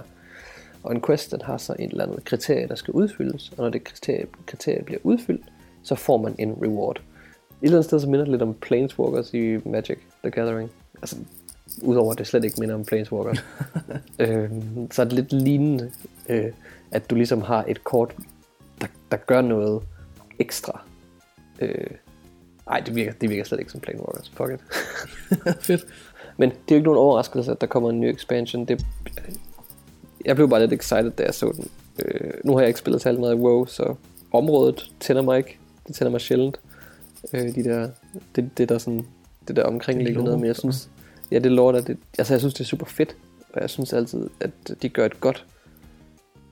De gør det godt med Blizzard, så at det er fordøjeligt for både os, der ikke har spillet WoW, og for alle dem, der har spillet WoW. Har du hørt om ham, The Mexican Runner, som er en streamer på Twitch? Nej. Okay, han har et navn, jeg ikke lige rigtig helt kan udtale, må jeg tilstå, så jeg prøver lige at lade være med, men han bliver kaldt The Mexican Runner. Okay. Det, der er lidt specielt ved ham, det er, at han satte sig for i 2014 og kom igennem alle Nintendo-spil, altså NES-spil, NES-titler. Okay. Det er 714 i alt, og den har han netop klaret. Det sidste spil, han spillede igennem, det var så Super Mario Bros. 3. Okay, var det fordi, det var hans yndlingsspil? Måske. Altså, han har nok taget det, fordi det er en stor titel i hvert fald. Det kan godt være, det er hans yndlingsalder, det ved jeg så ikke. Men så når man har spillet så mange... Han har gennemført alle spillene. Når man har spillet så mange Nintendo-titler, så havde man nok dem alle sammen alligevel på det tidspunkt. Tror du det? Ja, det ved jeg ikke. Hvis det tager 3 år, så Mario eller andet, uden at have det. Ja, det kan man nok godt. Kæft, man må have skulle spillet igennem Oceaner og pis for at komme til noget godt. Ja. Altså, når der er så mange titler, ikke? Altså, man kan jo selvfølgelig sige, at det er sådan, at selvom det er en populær konsol, som der er mange gode spil, eller mange spil til, så er det alligevel lidt begrænset, hvor mange der er. Der er 714, ikke? Ja, selvfølgelig. Altså, hvis det var lidt mere moderne en, så er der jo været, jeg ved ikke, 2000 måske, eller sådan noget. Ja. Prøv at se, hvad han har gjort det ved Wien. Så har du meget. Er der mange spil? Nå, okay. Der ved du noget, jeg ikke ved. Er der mange dårlige spil til Wii? Ja, helt vildt meget. Ja, okay. Det var jeg ikke klar over. Men apropos nu, vi snakker om Twitch, så har Twitch også lavet en ny feature, så at sige, på deres hjemmeside. De vil også til at sælge spil. Det får egentlig på den måde, når man sidder og glor på et stream, og så hvis det er et spil, der bliver spillet, som de har en aftale med udvikleren om, at de kan sælge, så er der sådan en knap nede under streamen, hvor man kan sige, hey, jeg køber lige det spil her med det samme, det vil jeg også gerne selv spille. Ja, det hørte jeg godt noget om. Det synes jeg virker som en ret god idé. Ja, sådan, det er en okay forretningsidé, altså. Og så får streameren, han får så 5% af beløbet. Okay. Det lyder sådan lavt, men... Ja, så kan man støtte sine yndlingsstreamer på den måde. Ja. Det virker som, det er lidt ligesom de der, af dem jeg følger, så er det mest Kripparrian, der laver sådan nogle endorsed videoer, hvor han bliver betalt for at spille et eller andet digitalt kortspil, eller for eksempel der for 2 uger siden snakkede om Star Wars Force Arena, hvor han også blev betalt for at spille det. Ja. Så det er jo det samme koncept som der, ikke? Bortset fra, at det er nemt og bekvemt. Ja. Du ser et stream på Twitch, så kan du trykke på en knap, og så bada bing. Det er rigtigt. Jeg håber bare ikke, det påvirker sådan, hvordan man sidder og dækker spillet, så sådan som man altid bruger på at sidde og sælge spillet for en seer. Det bliver de selvfølgelig også træt af i længden, men... Jamen så må man jo sige, så er der jo streamere med integritet, og så er der streamere uden, ikke? Ja. Altså, der må være nogen, man kan stole på, og nogen... Altså... Jeg ved ikke, min filosofi omkring det vil være, at det giver sig selv, at Kripparrian for eksempel, jeg synes han gør meget ud af at lyde objektiv og kritisk over for de spil, han så får penge for at fortælle om. Ja. Altså han siger jo aldrig, de deciderede lort, hvis de er, går jeg ud fra, men jeg synes stadigvæk, at han har en tone, der virkelig, altså der gør, man tror på ham, hvor han siger, at jeg kan faktisk godt lide det her, you know? Det er sådan en konklusion til alle de spil, han bliver betalt for. nej, det tænker jeg ikke lige. Det var ikke lige det, jeg mente, ikke? Men du ved, det må være op til brugerne at vurdere og bibeholde deres integritet, ikke? Lad være med at købe noget, hvis det virker som det er bullshit, og ham, der sælger det, han fortæller dem, at det er godt, ikke? Ja, this game is so good. Ja, yeah, this game is so good. Buy now, because I get 5%. Nej, vel? Nej, jeg synes, det lyder meget spændende. Ja, det tror jeg har ikke så meget andet at sige til det. Jeg kan lige hurtigt sige noget om det tekniske, fordi at noget af det, jeg undrer mig over, da jeg hørte den her nyhed, det var så, om jeg tænkte, køber man så en nøgle, eller hvad, du ved, man bare lige skal taste ind i Steam, eller sådan noget. Og det lyder faktisk til, at de får deres egen klient, som man så installerer, og så kan man så launch den, og så titlen så deri. Hold da op. Og så, altså sådan lidt rivaliserende til Steam? Jamen, det bliver det jo næsten så, ikke? Ja. Hvis de også skal til at, hvis man køber dem ved dem, og så de også, det leverer det, så at sige, vil man henter det fra dem. Ja. Man skulle tro, de hellere bare ville bruge en af de eksisterende ting. Ja. Altså Steam eller GOG eller et eller andet. Ja, det skulle man. Det der så er lidt undtagelsen, det er, så de siger, at når man køber spillene, så kan man så enten launch den fra deres platform, eller så kan man launch den fra deres publisher-owned services. Og det er så sådan noget som Uplay eller Origin. Ja, okay. Steams titler er nemlig ikke med i det samarbejde her, så man kan ikke købe dem til Steam. Altså. Okay. Men du kan vel altid integrere spil i dit Steam library alligevel? Ja, du kan lægge sådan non-Steam games ind, men det der... Ja. Det jeg tænker... Hvordan er det egentlig med, hvis man har en titel, der både er på Steam og er på et andet netværk? Det har man... Det har jeg ingen anelse om. Fordi det vil være noget rigtig lort, hvis de kan få forskellige server, for eksempel. Ja, det er selvfølgelig rigtigt. Altså man kan, jeg ved for eksempel med League of Legends er selvfølgelig ikke på Steam, eller det er det ikke længere, det var det, da det udkom. Har det været på Steam? Ja, der er nogle rigtige hardcore fans, der stadigvæk har den originale League of Legends Steam-app. Den ser helt anderledes ud, og den har sådan nogle gamle teksturer og sådan noget, super niche. Bliver den stadig opdateret så? Kan den stadig spille med de andre? Jeg tror nok stadigvæk, den kan spille med de andre, men den har bare alle de gamle teksturer på klienten. Ellers så kan den ikke, ellers kan den ikke spille med de andre, men den kan godt åbne. Der er en af de to, der er ikke lige helt ved. Det er lidt niche, men det er fordi, jeg spiller meget League of Legends stadigvæk, og følger med og sådan noget. Der var nogen, der lagde det op på subreddit for nogle måneder siden. Det var lidt sjovt. Okay. Men apropos League of Legends, det relativt kontroversielle Intel Extreme Masters World Cup, det bliver holdt her i Katowice i Polen. Lige på nuværende tidspunkt, der er det Counter-Strike, der bliver eksekveret. Turneringen i. Eksekveret lige for. Ja, der er Counter-Strike turneringen lige nu, men i den sidste weekend af februar, der var det League of Legends turneringen, og de fik så meget pis. Du tror det er løgn. Altså, i bedste Intel Extreme Masters League of Legends stil, så er de notoriøst dårlige til at holde streamet stabilt. Der er altid crashes i games, så man bliver nødt til at vente. Der var en bedst ud af 3, der endte med at tage 8 timer, og de tager normalt måske 4. Så det var det dobbelt tid, det tog. Hold da op. Fordi der var så mange spilpauser. Og det europæiske hold i den kamp endte med at slå det her koreanske hold. Så det var temmelig interessant. Ja, selvom at det virker som, at de alle sammen laggede i deres clients. Okay. Ja, så det var relativt imponerende, kan man sige. Det endte så med, at der var et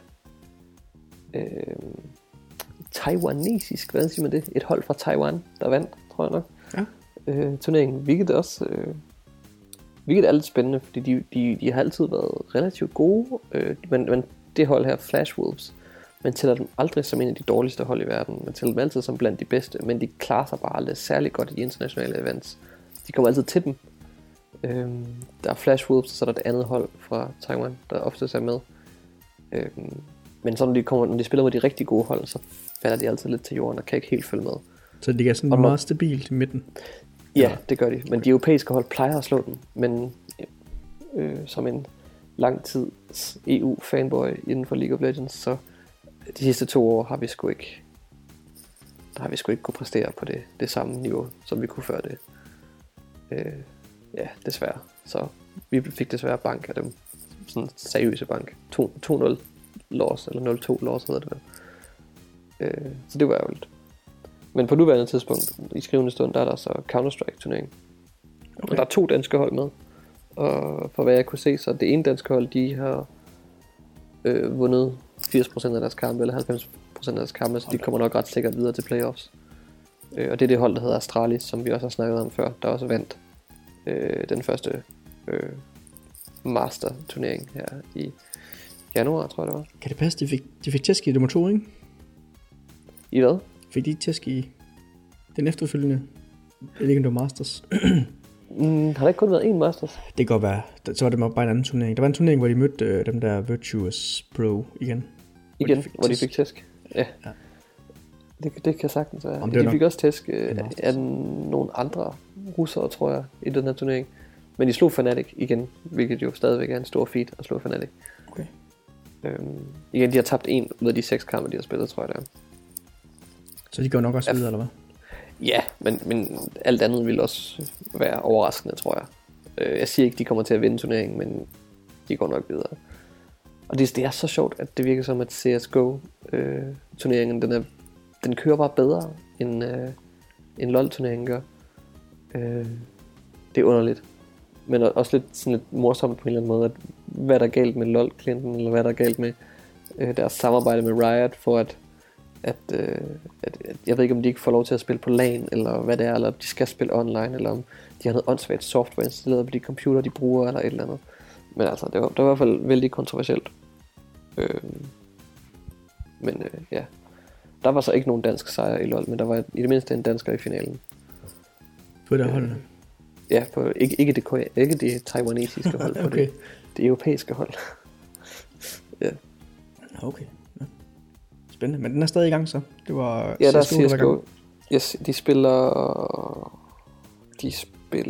de spillede anden omgang en gruppespil i går. Jeg ved ikke, hvad de spiller i dag faktisk, om det er playoffs. Jeg kan da lige tjekke min Twitch-app. For at finde ud af, hvad de laver. Her får vi lige de friskeste nyheder. Bare lige lidt senere. Ja, okay, det er så rigtigt. De er jo friske, de webtour dem. Ja. Så meget kan jeg love. Og der er jo her. Nej, det er bare et rerun. Jeg tror ikke, de streamer ikke lige nu. De streamer også på nogle underlige tidspunkter. Altså, det er sådan midt på dagen, eller... Ja, jeg forstår det ikke helt. Altså, Intel Extreme Masters er ikke den bedste provider af turneringer. Det er en af de få, sådan, i hvert fald inden for LoL, der stadigvæk giver internationale kampe sådan ud over Riots egne systemer. Riot Games er dem, der laver League of Legends. Så på den måde er det meget fedt for LoL, men for andre e-sports, CSGO og lignende, så er der meget andet også end Intel Extreme Masters. Så på den måde er det ikke så stort. Ah, okay. Nu står vi jo lige med en ny Nintendo-konsol for døren, så at sige. Den udkommer faktisk om 2 timer, fra vi sidder op til nu. Midnatsåben. Woo! Oh my god, vi skal ned i et stykke kø. Vi står faktisk allerede i køen op til det her. Ja, det gør vi. Vi sidder mærkelige blikke hundefryser omkring os. Inde i Bruns Galleri. En af de eneste nyheder, jeg lige har taget omkring konsollen, fordi jeg tænker, vi snakker om den næste uge, det er, at der er sluppet ud af de her cartridges, som ligger på sådan nogle små kort, der de her SD-kort, men ikke helt er det. Uh-huh. At de åbenbart skulle smage forfærdeligt. Og det er lidt en underlig nyhed. Der er nogle af de her spiljournalister, som har fået konsollen tidligt fra testen, der har prøvet på at slikke på de der cartridges, som man nu gør. Og de rapporterer om, at det smager helt vildt forfærdeligt. Alle steder, du kan gå hen. Ja, det er det vigtigste, vi skal have frem her. For folk, de køber den, ikke? De skal lige vide det her. Kraftedeme stjernejournalistik, du. Men så har de så spurgt, sendt en efterspørgsel til Nintendo, hvad så om det, de gør et eller andet specielt ved dem, siden de smager så dårligt. Og Nintendo, de har faktisk svaret og siger, at det har de faktisk med vilje. Okay. At de codede dem i sådan en, hvad hedder det? Ja, det er jo så et eller andet kemi. Et eller andet kemisk stof, som så ikke er skadeligt, men som så smager helt vildt dårligt. Og det er egentlig for at forhindre, at dyr eller små børn spiser dem her. Okay. For de er jo faktisk så små, så du godt kunne sluge dem. Ja, så det er sådan, hvis et barn vil tage det i munden, så vil de spytte det ud igen med det samme. Ja, lige præcis. Ja. Så er det jo faktisk en ganske god idé, altså. Ja. Egentlig, det kan man... Ja. Det er sådan, de har i hvert fald tænkt over det. Altså, nu er de blevet så små, så dem her børn måske, eller hunden godt kan spise dem, og så kan vi lige gøre det her, så de ikke gør det. Ja, det kan man sige. Det er faktisk en god idé, hvor end fjollet det nu, hvor fjollet det end lyder, skal man sige. Ja, så det betyder selvfølgelig, at Mathias, som får konsollen i morgen, ham skal vi lige have til at slikke på den. Som man siger. Og jeg må lige få det optaget. Så ja. Ja, så kan vi putte det i vores news-segment på lørdag. Det kan, ja. Bare lige sådan så skal videoklip af Mathias, der det slikker på sin Nintendo Switch-konsol, eller på cartridge. Skal han til at gøre det i studiet? Det er cool. Jeg håber ikke, han får den her nyhed først, så han prøver det inden da. Vi skal se sådan hans ansigt, når han bare bliver forbløffet og chokeret på samme tid. Ja, okay. Hold nu kæft, mand. Det var en god nyhed. Der var lige reddet min aften. Ikke at den var ødelagt i forvejen, men her sad man i spænding og ventede på, hvad du ville sige. Hold nu kæft, mand. Det er godt. De sidste 2 nyheder, jeg har, det er faktisk også fra det der Developer Conference. Yes. Der er en, hvor der er nogle af dem fra Free for Free Industries, der er nogen, der står for Halo-spillene. Ja. Der har snakket lidt om de fremtidige Halo-spil. Og en af de ting, de har sagt, som måske også kan glæde andre, det er, at alle fremtidige Halo-spil, i hvert fald shooters, at de vil indeholde split screen. Fedt. Det de lærte. Det stoppede de jo med 5'eren, fordi at, de gerne vil have, grafikken var super crisp, og skulle pumpe det maksimale ud af Xbox One. Så sagde de, man kan ikke lige spille den her split screen, drenge. Vi må lige have hver konsol. Det blev for fans lidt ærgerligt over nu, hvor det har været med i serien. Jeg tror, det er alle titler måske på nær. Nej, det var sgu da også med i den der Reach. Ja. Så det er nok været med i alle titler. Ja. Jeg kan ikke huske, om man kan spille 4 split screen i Reach. Det kan man i hvert fald i 3'eren. Ja, jeg tror Reach det er vist 2 mand. Kan det ikke passe? Ja, jeg kan sgu ikke huske, om man kan spille 4 split screen deathmatch. Det kan jeg ikke huske. Jeg har ellers spillet rigtig meget Reach, men jeg havde ikke nogen at spille med. Så. Det synes jeg er super fedt. Jeg var ikke klar over, at de ikke havde split screen i Halo 5. Det er da en dealbreaker for mig, at de ikke har det. Ja, men så er der også lidt dårlige nyheder fra samme interview. Okay. For de siger så også, de har jo haft lidt problemer med at få lavet en god historie i 4'eren og 5'eren. Det har de slås lidt med.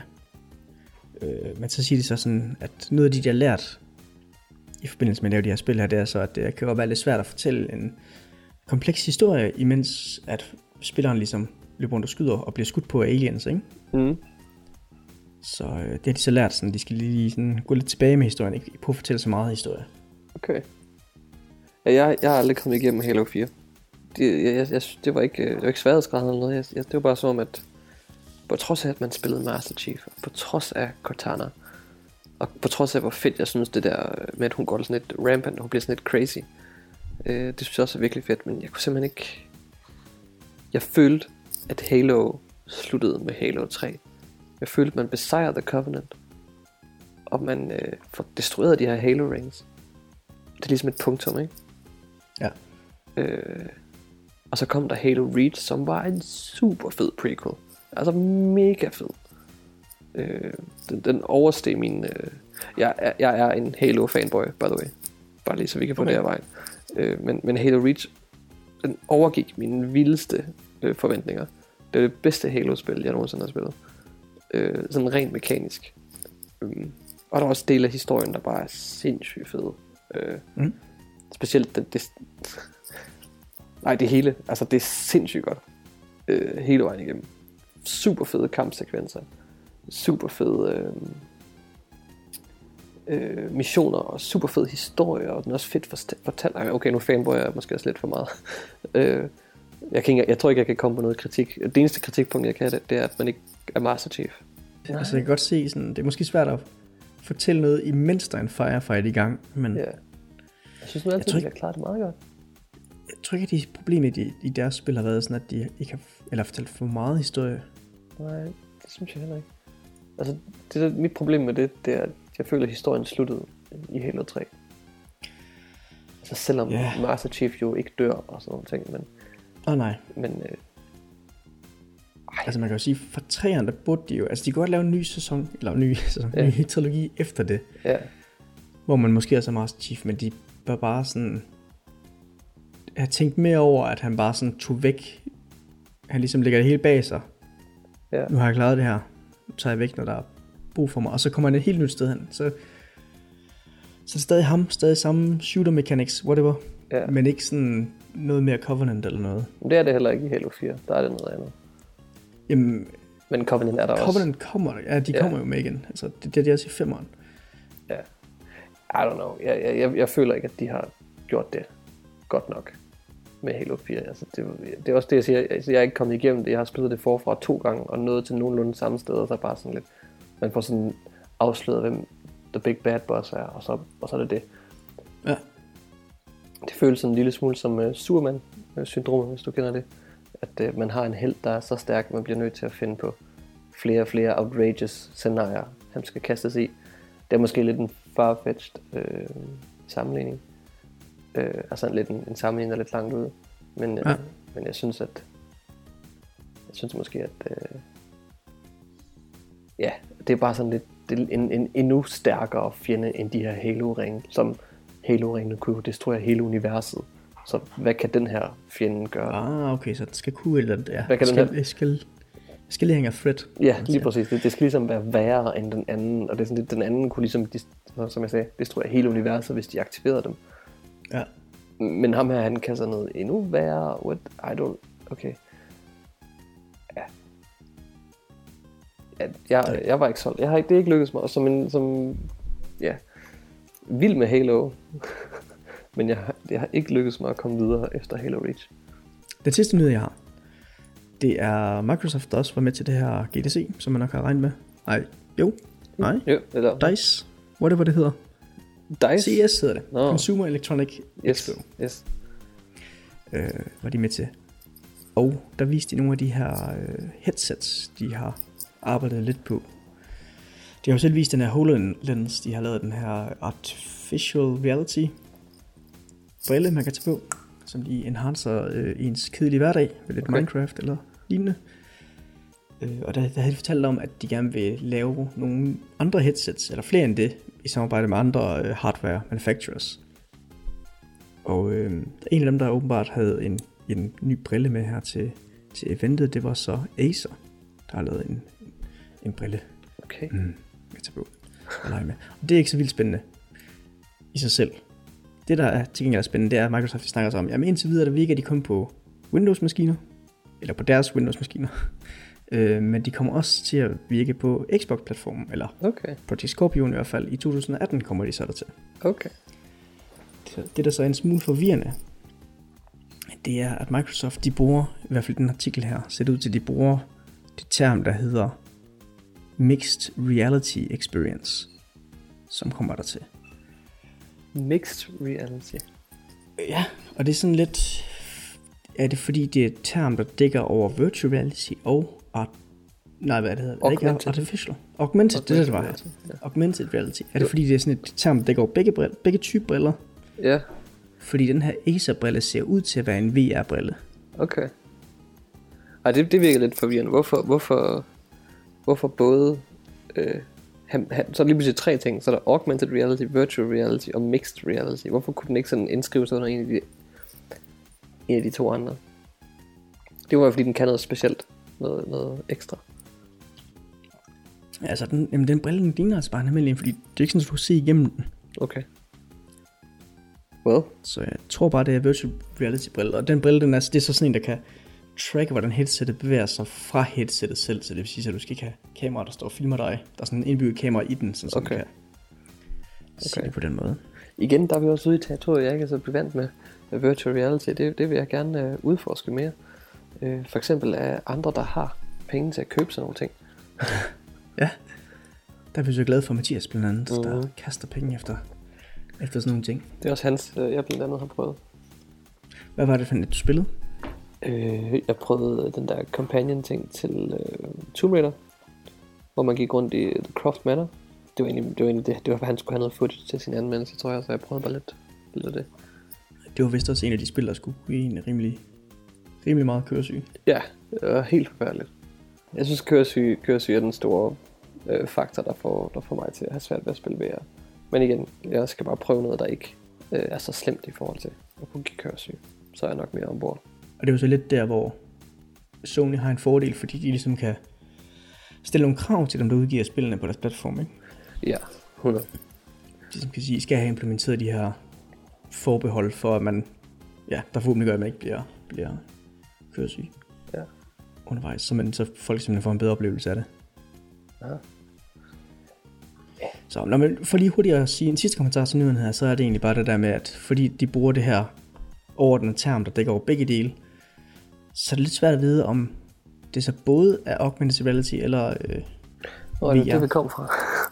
der kommer til Scorpion, fordi hvis man skal sådan understøtte begge dele, så kan det godt være, at det er for svært ved ligesom at holde det kørende. Ja. Der må vi jo bare vente for noget mere at vide, på det der mix, reality, det må der.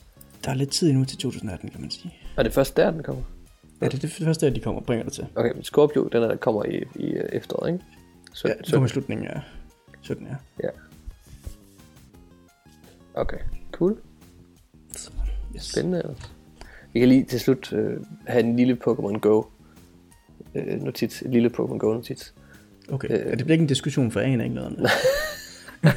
Og det er heller ikke det er bare sådan lidt, at John Hank, som er ham, der er executive director, eller hvad fanden det hedder, for Niantic, han har været ude og sige, at der kommer til at være 3 store opdateringer til Pokémon Go i det her kommende år. Det vil sige hen over 2017. Og at den her udgivelse af generation 2 Pokémon, det vil sige dem fra guld- og sølvspillene, at det var den første af de her store updates. Hvad det betyder, det er, at alle de updates, der har været før det, kan kategoriseres som mindre updates. Og det vil sige sådan opdatering af grafik og tilføjelse af moves og movesets til Pokémonerne og nerfs og andre ting, der sådan er blevet tilføjet. Det er alt sammen sådan nogle mindre ting, hvilket betyder, at de store ting kommer til at være sådan noget som tilføjelse af flere Pokémon, tilføjelse af PvP, eller andre måder, at spillere kan interagere med hinanden i Pokémon Gyms. Der er 43 uger tilbage på nuværende tidspunkt af 2017, og det betyder, at hvis de her updates kommer til at være sådan nogenlunde lige delt ud over året, så kan der komme en opdatering hver 14 uger eller sådan et eller andet. Det er lige sådan et dårlig hovedregning et eller andet sted. Så er det klar. Ja, fordi der er en opdatering nu, og så 14 uger til den næste, og så 14 uger til den sidste, og så er vi efter det, så er vi i 18. Okay. Ja, det tror jeg. Men altså, der er ikke nogen til at vide, der er ikke nogen, man kan ikke rigtig vide, hvad det er, de regner med at udgive de her store opdateringer. Men det er i hvert fald det, der kommer til at ske, ikke? Okay. Og så er der noget at snakke om trading, og hvordan de vil organisere det. Der er en lead designer eller lignende, der har været ude og sige, at det kommer ikke til at fungere sådan, at vi her i Aarhus kan bytte Pokémon med en i New York. Det kommer til at være sådan noget mødes omkring et Pokémon-stop eller et eller andet, og så kan man bytte med dem, der er i nærheden. For ikke at gøre det for overpowered, tror jeg. Ja. Men igen, trading, det er vist ikke på skemaet for dem. Der er nogle andre ting, de gerne vil igennem, før de når til det. Okay. Heldigvis så bliver der noget spillerinteraktion på en eller anden måde. Altså i så fald, at det bliver det her PvP, som man regner med. Lidt. Ja, det er spændende, men altså, flammen er gået ud for mig personligt. Du er stoppet? Jeg har ikke rigtig rørt det i 14 dage nu, 3 uger, tror jeg. Så. Selvom der kom generation 2? Jamen det var faktisk det, der dræbte det for mig. Nå. Fordi jeg havde ikke alle de originale Pokémon. Det var det, jeg helst ville. Alle dem, man kunne fange. Men det begyndte lige så stille at ebbe ud for mig. Jeg havde ikke rigtig lyst mere. Og jeg følte, at alle omkring mig, der havde spillet mere seriøst end mig, de havde alle Pokémons. Mathias havde heller ikke, vil jeg sige. Nej, men han er vist ikke i nærheden af mit level, tror jeg. Altså jeg ved ikke, hvor mange, ikke for at sige, at jeg er vildt god til det, men jeg ved ikke, hvor mange han har, men jeg mangler 4 eller sådan noget. Så. Nå, okay. Jeg mangler Hitmonchan, og Snorlax, og Dragonite, og Dodrio, tror jeg. Du kan jo give et shout-out til vores kære lyttere, så kan det jo være, at de mødes med dig og bytte dem. Forhåbentlig ikke stikke dig ned, men bytte Pokémoner med dig. Ja, når det kommer om lang tid, ja. Der er et ret godt community i Aarhus omkring Pokémon Go, synes jeg. Man kan finde der er forskellige Facebook-grupper, der er ret beset af brugere. Okay. De er ret gode, og de plejer også at dele, når det nu endelig fandt en god Pokémon ude i Aarhus, så fortæller de gerne, hvor den er henne og sådan noget. Altså, det er mere eller mindre et overstået kapitel for mig nu, tror jeg. Jeg blev ret frustreret over, at jeg ikke kunne fange dem alle sammen, og at det ikke lykkedes mig. Og at som en casual spiller, der bare spillede til og fra universitetet, eller ud og gå med ungen i barnevognen, at det så ikke kunne lykkes mig at fange næsten dem alle. Eller i det mindste fange så mange, at jeg kunne udvikle til dem alle. Så. Og de sidste dem skulle jeg få i æg, og med tilføjelsen af 80 nye Pokémon, man kan få i æg, så er min... med lidt hurtig hovedregning kan jeg regne ud, at så er mine chancer endnu mindre for at få dem, jeg skal bruge i æggene. Så der faldt min sidste lyst. Desværre. It's gone. Ærgerligt. Men jeg var heller ikke så hardcore til at starte med. Jo, i starten var jeg, men det æbbede så hurtigt ud, synes jeg. Efter level 20, der tog det så lang tid at gå level op, at jeg ligesom bare holdt lidt op med det. Så. Yes. Så var det færdigt. Ja. Yeah. Så tabte de dig. Det gjorde de. Men det er også okay. Jeg har ikke noget... Videre til andre spil. Hvad siger du? Eller hvad? Så var det videre til andre spil. Er det tid til det igen? Ja, yeah. Altså jeg tror aldrig, jeg spillede det så dedikeret. Der var nogle overgange, hvor jeg brugte nogle Pokémon maps, og så kunne jeg se, om når der var en Pokémon i nærheden, og så ville jeg cykle ud efter den. Men altså, det holdt jeg også hurtigt op med. Altså det var også i takt med, at kortene holdt op med at virke. Det var sådan nogle snydetricks. Men jeg har ikke noget negativt at sige om Pokémon Go. Jeg synes, det er et okay spil. Eller jeg har noget negativt at sige, men det er ikke så slemt. Jeg synes stadigvæk, det er godt. Men min interesse er dalet. Desværre. Altså man kan også sige, at der er også mange spil, man er stoppet med igennem hele ens liv, hvor man har spillet, ikke? Uden at det er lortespil, så det er bare sådan, interessen falder jo bare langsomt. Det gør den. Og så vil man gerne prøve noget nyt. Ja. Så det er sikkert gode nyheder for nogen, og jeg tror da også, jeg vil prøve det der PvP, hvis det kommer. I så fald, det kunne være meget sjovt. Men så vil jeg nok helst sådan PvP nogle andre kammerater, jeg har, eller nogen der er lige level som mig. I stedet for at slås med en eller anden, der er latterligt stærk. Jamen, tror du, det kommer til at være sådan, så det er lokalt baseret, eller tror du, den gør det sådan matchmaking? Jeg tror, det er deres... samme level. Jeg tror, det er deres filosofi, at det bliver sådan noget lokalt noget. Altså, det bliver sådan noget med at møde nogen i nærheden, og så kæmpe med dem. Medmindre de laver sådan et eller andet helt andet combat-system, så tror jeg, det er det, de sådan hælder til. Det er sådan lidt deres filosofi, og det har været deres designfilosofi igennem hele spillets eksistens, det der med, at de gerne vil have os ud og opleve byen, og ud og opleve verden, og udforske verden, og finde Pokémoner ude i den, ikke? Så det skulle ikke være overraskende for mig, hvis der kommer til at være en eller anden form for en ny zone, man skal gå ind i, og derinde kan man så slås med andre. Men altså igen, det er spekulation, det er ikke noget, man kan vide med sikkerhed. Så, yes. Det kan være, at de laver den zone nede i Colosseum her i Aarhus. Du mener nede ved banegården? Ja. Det kan være. Det er sådan et man skal betale 1000 kampsted. Ja, præcis. Man skal betale 1000 kroner for at få lov til at være med. Ja. Er det ikke det medlemskab koster ned til Colosseum? Så skal man slås på samme tid. Yes. Det er seriøst et mixed martial arts. Du skal... Ja, du mixer lige Pokémon indover. Fedt. Så roundhouse kick, og så lige bagefter lige et psychic attack med min eller Kazam. Fedt. Du er god idé. Super. Vi har faktisk ikke desværre nogen fan-mails. Eller hater-mails. Vi har ingenting. Vi har ingen mails. Ja. men I er meget velkommen til at skrive ind på det, der hedder gametest@gametest.dk. Så gerne vil bruge de her fantastiske nye e-mails, der kommer frem øjeblikkeligt. Sidder og venter lige i det øjeblik, om der kommer noget ind. Det gør der ikke. Nej, man behøver ikke længere at sende ting med brevdue. Nu kan man sende en e-mail. Ja. Super smart. Smart. Og så ellers, så hvis man vil have mere gametest, så kan man søge efter Gametest Danmark. Og så er vi både på Twitter, Facebook og YouTube. YouTube er dejligt. YouTube er dejligt. Der kan man også se os. Ja. Stå og snakke om ting. Ja. Mest spil. Mest spil. Primært spil, faktisk. Primært spil. Ja. Men jeg tænker faktisk, at det her, det var alt, vi havde for den her gang. Ja. Jeg kan i hvert fald ikke lige komme på mere. Jeg vil smide med, som jeg kan se folk i øjnene, efter jeg snakker om. Som du kan sige det. Ja. Du maler et smukt billede med dine ord. så kan man forestille sig resten. Og tak fordi du var med den her gang, Nikolaj. Ja, det var hyggeligt at have dig med. Dit lige over. Skide hyggeligt. Og så må I også have det godt derude.